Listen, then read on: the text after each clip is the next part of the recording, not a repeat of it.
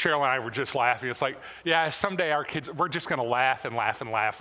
I envy you grandparents being able to do that right now, where you hear about some of the shenanigans and you just laugh. But the reason that is funny is because of shared experience.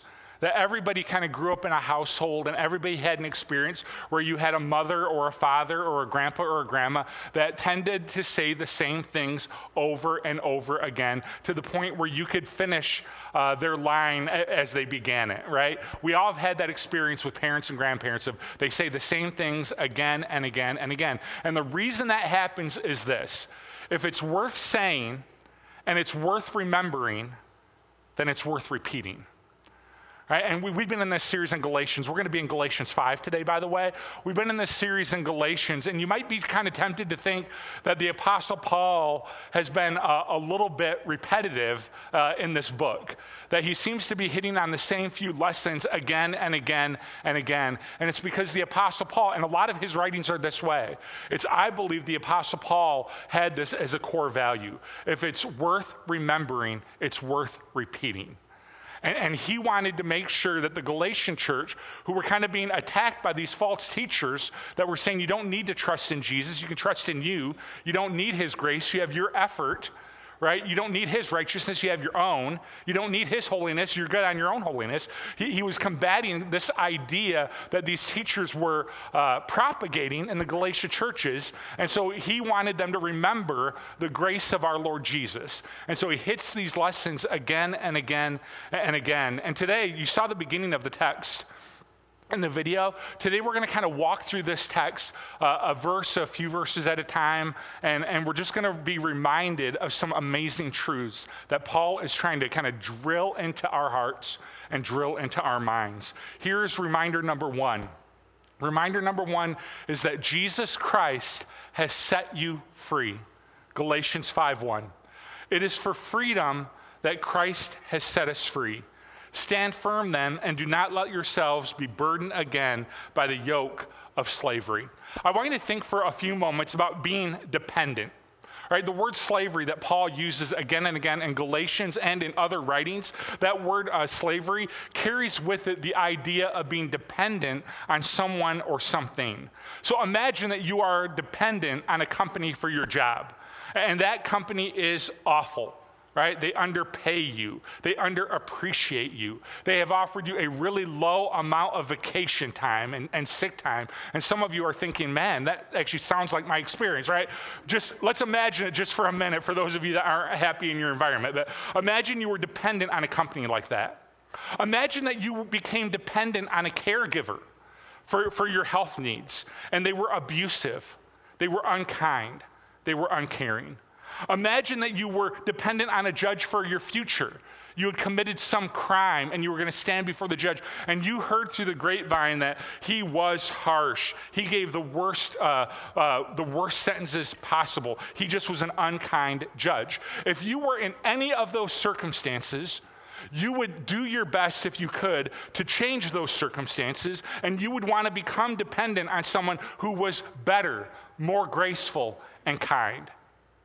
And the book of Galatians, at its core, it is written to a group of people who were at one time dependent on Jesus, who is all of those things. He is better. He is more graceful. He is kind. And through a series of events, they were becoming dependent on the law. If I just obey, I'll be okay.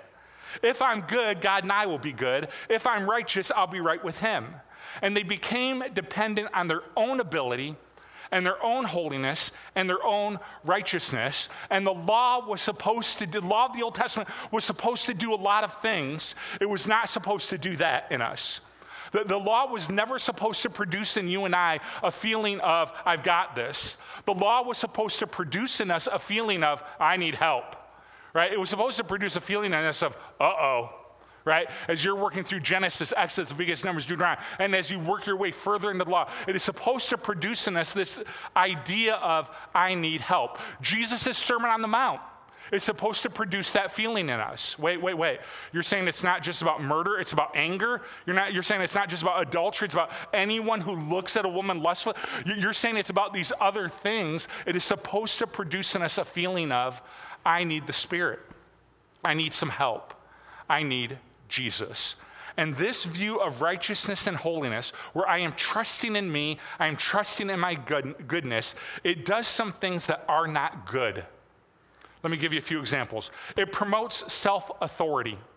It promotes self-authority. That over time, the person who trusts in themselves will begin to make themselves the authority on all things righteous. So it really won't matter what God has to say on a subject. It really won't matter what the Bible has to say on a subject like sexuality. It won't matter. Or divorce, or life, or marriage, or money. The person that begins to trust in their own righteousness will make themselves the authority, and they will instead say, I just believe what I believe to be true. And they will make themselves a little g God, and they will become the authority on all matters. Does this sound familiar at all? This is what is happening in our culture. This is what is happening in our culture. We have lost sight of the gospel, and so we have made ourselves the authority. And it no longer matters what God says on a subject. It no longer matters what the Bible has to say on a subject. It no longer matters what is true and right in the mind of our Savior. We have made ourselves the authority, and it is because we are trusting in our own righteousness and our own goodness. A person who does that will always make themselves the authority. So it promotes self-authority. It promotes self-righteousness. Because in order for me to trust in me, I have to raise me, but guess what else I have to do? I have to lower you, right? That's the only way that dog hunts, is I have to lower you and I have to raise me. And so I will use social media to talk about how good I am, or some of this mindset will just result in an overly judgmental and overly harsh attitude and spirit toward others. It promotes self-righteousness. And the worst thing of all, it demotes Jesus. So it promotes self-authority, it promotes self-righteousness, and it demotes Jesus. And anytime you see in anybody's heart and mind a demotion of Jesus from how truly great and awesome he is, you also see a demotion of joy, hope, and peace. You see a demotion of grace. You see more and more violence in a culture. You see more and more anger in a culture. You see more and more anxiety in a culture. Am I hitting on something here or am I not? Right? There is something to this in our culture. And I think it all stems from a disconnect from God's grace, a disconnect from trusting in his holiness and his righteousness and trusting in my own. And so Paul says, listen, it is for freedom that Christ has set you free. He came to free you from self-sufficiency. And he came to invite you into a faith in Jesus and a trust in his sufficiency. So he came to deliver you from, can I be enough, to the freedom that comes from Jesus is enough. He came to free you from anxiety, the anxiety of have I done enough, and he invites you into peace. He came to free you from doubt, and he invites you into security. He came to free you from hopelessness, and he invites you into enduring hope. He came to set us free from the slavery that comes from trusting in me and my holiness and my righteousness and my goodness. He comes to set us free from all of that so that we might trust in the sufficiency of Jesus Christ and his righteousness and his holiness and his goodness. Jesus came that we might trust in him. That's reminder number two. That's reminder number one. It's hard to do math, right? So, all right, reminder number two is that Jesus is valuable. Look at verse 2.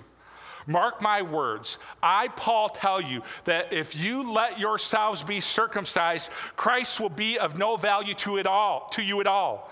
Again, I declare to every man who lets himself be circumcised that he is obligated to obey the whole law.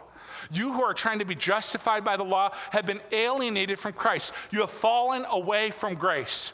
For through the Spirit we eagerly await by faith the righteousness for which we hope. For in Christ Jesus, neither circumcision nor uncircumcision has any value. The only thing that counts is faith expressing itself through love.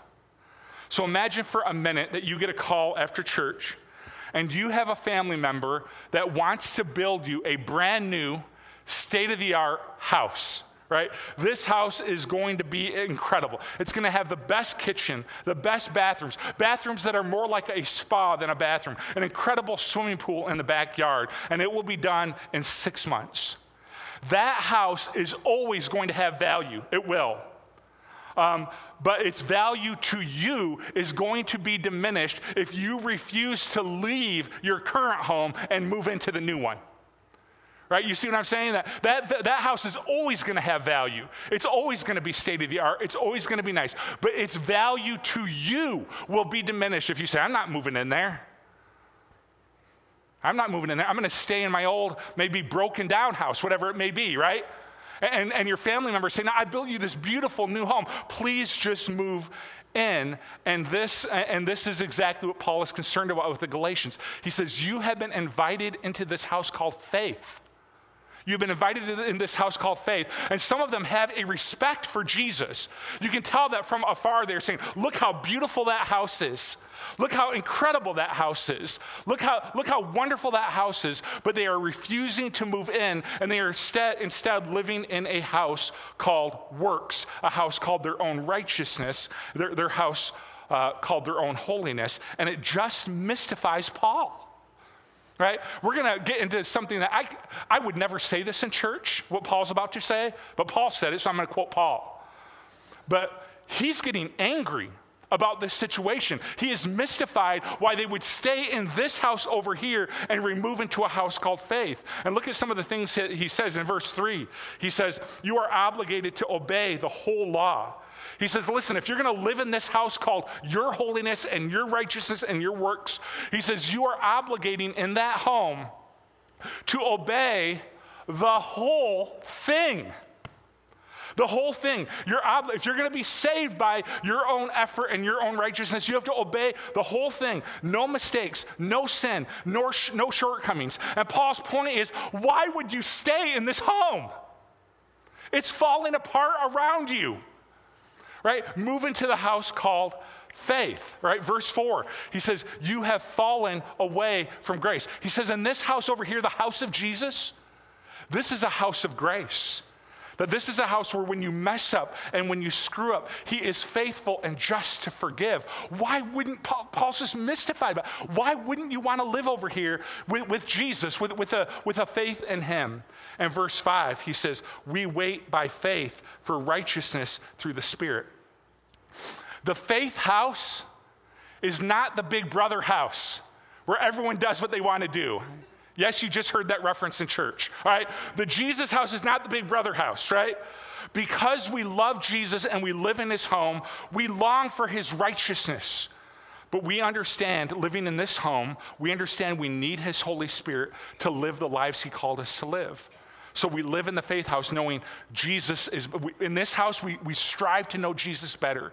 We study his word. We get to know him, believing that the Holy Spirit is going to empower us to live different lives. And you know what the text says? When you can really tell over here, like when the Spirit is really clicking in your life, and when the Spirit is really making a huge difference in your life, is I love how Paul says it. He says, the way you can tell that is happening is this: the only thing that counts in this house is faith expressing itself through love. In this house, it won't be, look at me, I've been obedient, I've been holy, I've been righteous. In this house, it will be, how can I love you better? How can I serve you more? How can I express the grace over here that I have been so changed by and so impacted? How can I express the grace of this house to you? And so one of the ways you can tell when the Spirit is rocking and rolling in you is that you develop, like Jesus had, you develop a servant mindset of, I've been so impacted by his grace, I've been so moved by his love that now I just want to serve others. Reminder number 3, when you think about these two homes, it is easy to lose track and it is easy to lose focus. Verse 7, you were running a good race. Who cut in on you, little circumcision reference by Paul, right? Who cut in on you to keep you from obeying the truth? That kind of persuasion does not come from the one who calls you. A little yeast works through the whole batch of dough. I am confident in the Lord that you will take no other view. The one who is throwing you into confusion, whoever that may be, will have to pay the penalty. Brothers and sisters, if I am preaching still circumcision, why am I still being persecuted? In that case, the offense of the cross has been abolished. As for those agitators, I wish they would just go the whole way and emasculate themselves. No, he didn't. Yes, he did. Right? Paul is getting angry. That's in the Bible, right? I wish they'd go the whole way and emasculate themselves. Paul is getting angry, and the word for truth here that he uses in verse 7 is really interesting because it describes something that looks really awesome from far away, and then once you experience it, you discover it is as awesome as it appeared to be. Have you ever had that experience where it's like, man, that is going to be awesome. That is going to be good. And then you experience it, and you're like, that was everything I thought it was going to be. For some of you, that might be like Disney World. For some of you, that's not Disney World. For some of you, it's like, that looks awesome. And then you got in the middle of it, you're like, this is not awesome. This is expensive and terrible, right? But for some of you, that's exactly, you're like, man, this looks like an awesome place. I think through the lens of my 7-year-old, that's exactly what, he wasn't 7 when we went. He was 4 when we went. So that's probably what it looked like to him, is we were describing Disney World to him, and then he experienced it.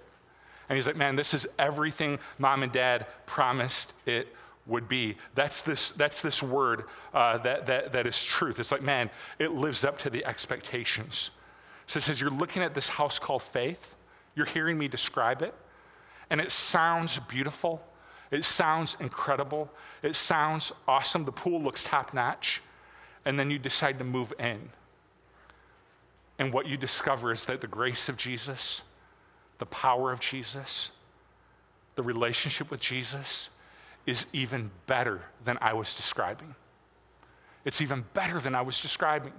Because I'm fallible and don't always communicate well and do my best, but I can't describe how wonderful this house is. To live through faith in Jesus, trusting in him for your salvation, trusting in him for his Holy Spirit, trusting in him for your eternity. How much better this house is than I have to be good enough, I have to do enough, I have to be righteous enough, and it's all on me, and eventually we are crushed by the weight of that. So he uses this really harsh language for these teachers. He says, first of all, who's cut in on you? He says, listen, you're being hurt by these teachers. He says, you are being thrown into confusion. He says, the offense of the cross has been abolished. And then in verse 12, he reaches the height of his anger, and he says, I wish they'd just emasculate themselves. I would never say that to you, but the Apostle Paul would apparently. All right? And Paul's point is it happened so quickly. Paul says you were running a good race. You received all this great teaching, and then all of a sudden a few false teachers come in, and you're going down this road where all of a sudden like grace isn't enough for you now? And Jesus isn't enough for you now? He isn't enough? And all of a sudden now it's like I can do this, I can follow the law, I can be circumcised, and that will be enough. He's angry at the false teachers, and he's frustrated with the Galatians. He says, man, it happened to you so quick. I just was with you, Paul says earlier. I just was with you, spending time with you. And you were a grace people. You were living in this house. And now all of a sudden, person after person has left this house and they're living over here, and he's mystified by it. And he talks in this text and in other texts about the offense of the cross. He says the offense of the cross for some of them is what was driving them to do this other thing. And Paul explains that the cross at times is offensive to some people. And the reason the cross at times is offensive to some people is because the cross challenges some things in you and I that we want to believe. The cross challenges some things in us that is against what our culture is teaching us is true. And so sometimes you hear the message of the cross, and in a culture like ours, in a culture like the Galatian culture, you hear the message of the cross and you think that sounds offensive. Well, in light of what the culture is saying, in light of what the false teachers are saying, it does seem offensive. So what are some of those things? I think the cross confronts some things in us that if we're not careful and if we're not wise, will become offensive to us. Here's a couple of them. The cross confronts my righteousness. A core part of the message of the cross, is that we are sinners. We are in desperate need of God's grace. And we live in a culture in the United States right now that is desperate to be seen as moral. And so we have become so judgmental. We use our social media to preach our own righteousness. We hide and we aren't real with anyone. And the cross confronts our righteousness. And the cross says, no, you are a sinner, right? That may seem offensive to you, but it is true. You are a sinner in desperate need of God's grace. And I can prove to you that it's true. This is not just about not living up to God's expectations. For a lot of us, me included, this is me too, I don't live up to my own expectations, right? I wake up every day with an expectation of what I'm going to do. And I don't live up to my own expectations. I find myself kind of mouthing off to my kids or kind of losing my cool, whatever the case may be. I don't live up to what I think is right. And so the cross confronts my righteousness and says, you are a sinner, Steve, and you need God's grace. The cross confronts my ability. Our culture is desperate to be seen as able, that I can accomplish anything at any time. I can do anything I put my mind to. I am able. And the cross reminds me that no, I'm not able. Jesus is able. And there are many things that I can't do, and I need Jesus. I need him to lead me. I need him to forgive me. I need him to empower me. And so the cross confronts this cultural myth that we can do anything that we set our mind to. We can save ourselves. We can do anything. And the cross says, no, you're not able. Jesus is able. The cross confronts my authority. We are a culture that knows. Say, knows what? Everything. I know what to do. I know what is right. I know what you should do. I know what my dog should do. I know what the president should do. I know what Congress should do. I have all of the answers to the world's problems. And the cross reminds me that you know what happens to me in my authority? When I give myself carte blanche authority over my life, I will lead myself to death just like Adam and Eve did. I need a Savior. I need a Lord, big L, Lord, who is going to lead me to life. So the cross confronts me on my authority. It says, man, with you in charge, you're going to be led to death, spiritual death. It says, you need a Lord. Is this bumming you all out? Right? This is kind of core to the gospel. That it is true that we are sinners. It is true that we are not able. It is true that by our authority we are led astray. But the gospel is that God so loved the world that he gave his one and only Son, that whoever believes in him shall not perish but have eternal life. That you have a grace giver, and that is good news. You have one who is able to do immeasurably more than we ask or expect.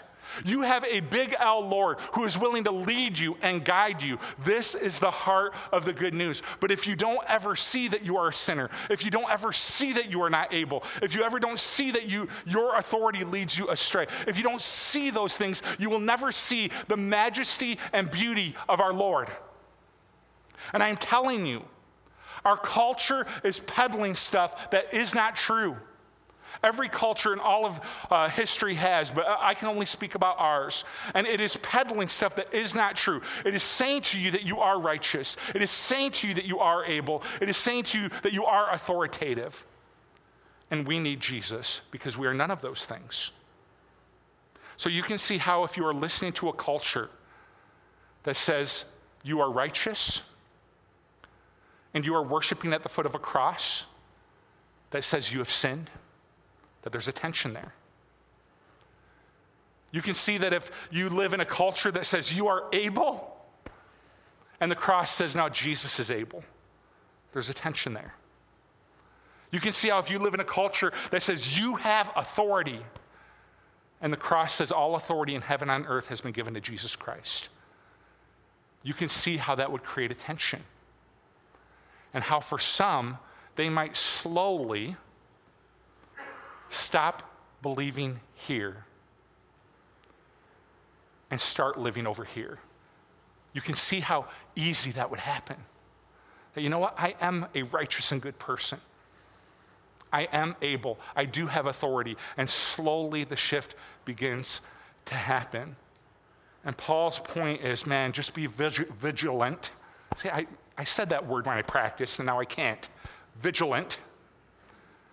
Shouldn't try to use $5 words. I'm a $2 preacher. All right. Paul says, be vigilant, be aware, and pay attention. And never lose sight of the beauty of this house. You remember the first time you realized how beautiful this was? The first time you were exposed to God's grace and God's authority and Jesus' example, and you start, never forget that moment. And never move out of this house and trust in something less. Paul says, pay attention. I'm not even going to try again. Pay attention and make sure you're living in the faith house. All right? Last argument is what you think is going to happen is not going to happen. All right? To the Galatians.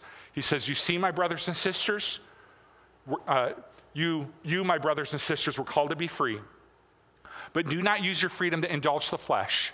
Rather, serve one another humbly in love. For the entire law is fulfilled in keeping this one command: love your neighbor as yourself. If you bite and devour each other, watch out or you will be destroyed by each other. Paul is once again addressing the fear of living over here. Right? He's addressing the fear of living in the grace house, of living in the faith house, of living in the Jesus house. And the fear is that when you learn and experience the grace of this house, is that this is going to become the Big Brother house. Right? And it's going to be like Cinepalooza over here. Right? That's the fear that people have had throughout all human history since this message was first given to Paul. And Paul says, no, listen, if the gospel was that you could be forgiven of any sin, just period, if that was the extent of the message, there would be some engaging in the flesh. Right? Who wouldn't engage the flesh if that was the message? If the message was, hey, sin whenever you want to sin, and you can be forgiven of anything, period, that would result in engagement of the flesh, but that is not the message of the Christianity. The message of Christianity is that you are forgiven of any sin, and you are invited into a relationship with Jesus. You are invited to this house. You are invited to follow him. You are invited to receive his grace. You are invited to study his example. You are invited to him. And Paul says this is the core of the message, is that your sin no longer keeps you from this house. Your sin has been forgiven. So you are invited to live here, knowing Jesus, experiencing his grace, walking in his holiness, walking in his righteousness. You are invited to the big, beautiful, incredible house called faith. And since that is the message of Christianity, the message of Christianity is not do whatever you want, Jesus will stamp your heaven card someday. That is not the message. Right? The message is that your eternal life begins the minute you step into this house. You are living the life that you are going to live forever. Knowing Jesus, worshiping Jesus, following Jesus. Since you are invited into this house, we wouldn't dare indulge the flesh because we have received the Holy Spirit. Instead, what we would do is what Jesus in his example showed us to do, and Jesus' Spirit is given to us, so empowered by the Holy Spirit, what he's leading us to do, and that's this. We serve one another humbly in love. That's what it looks like to live in this house. It's not indulging the flesh. It's not indulging the sinful nature. Of course, we fall short. Of course, we stumble. Of course, we still sin and we are forgiven. But we're striving to know him better. We're striving to be more empowered by his Holy Spirit. We're striving to study his example in Scripture. And where all of that leads us is this. The only thing that matters is this, that we serve one another in love. And this is a litmus test for how the Spirit is working in your life. Am I about my way? Am I about my ideas? Am I about my righteousness and my holiness? Or am I humbly serving others? the way Jesus did, being like him. Paul wants freedom for you. Paul wants freedom for me. It is the freedom that comes from knowing Jesus. And this freedom will lead you to a new and better life. This freedom will lead you to joy, hope, and peace. This freedom will lead you to security. Be free in Jesus Christ. Be free. It is for freedom that Christ has set you free. Let's pray. Heavenly Father, we thank you for the Grace House. We thank you for the Faith House. May we live over here. May we not become drawn or deceived by other messages that we hear in culture or just around us, that our holiness is enough. May we never believe that your holiness is enough, that our power and strength is enough, that we're able to do anything. No, you're able to do anything, and you want to do it through us. May we never trust in ourselves. Instead, may we trust in you. And may we experience the freedom that comes from living in your Grace House. And may we never be deceived, never be turned around, never buy into false teaching that teaches us otherwise. It is hard in every culture to remember this. It is hard in our culture to remember this, because our culture is desperate to be seen as righteous. We are desperate to be seen as able. We are desperate to be seen as enough.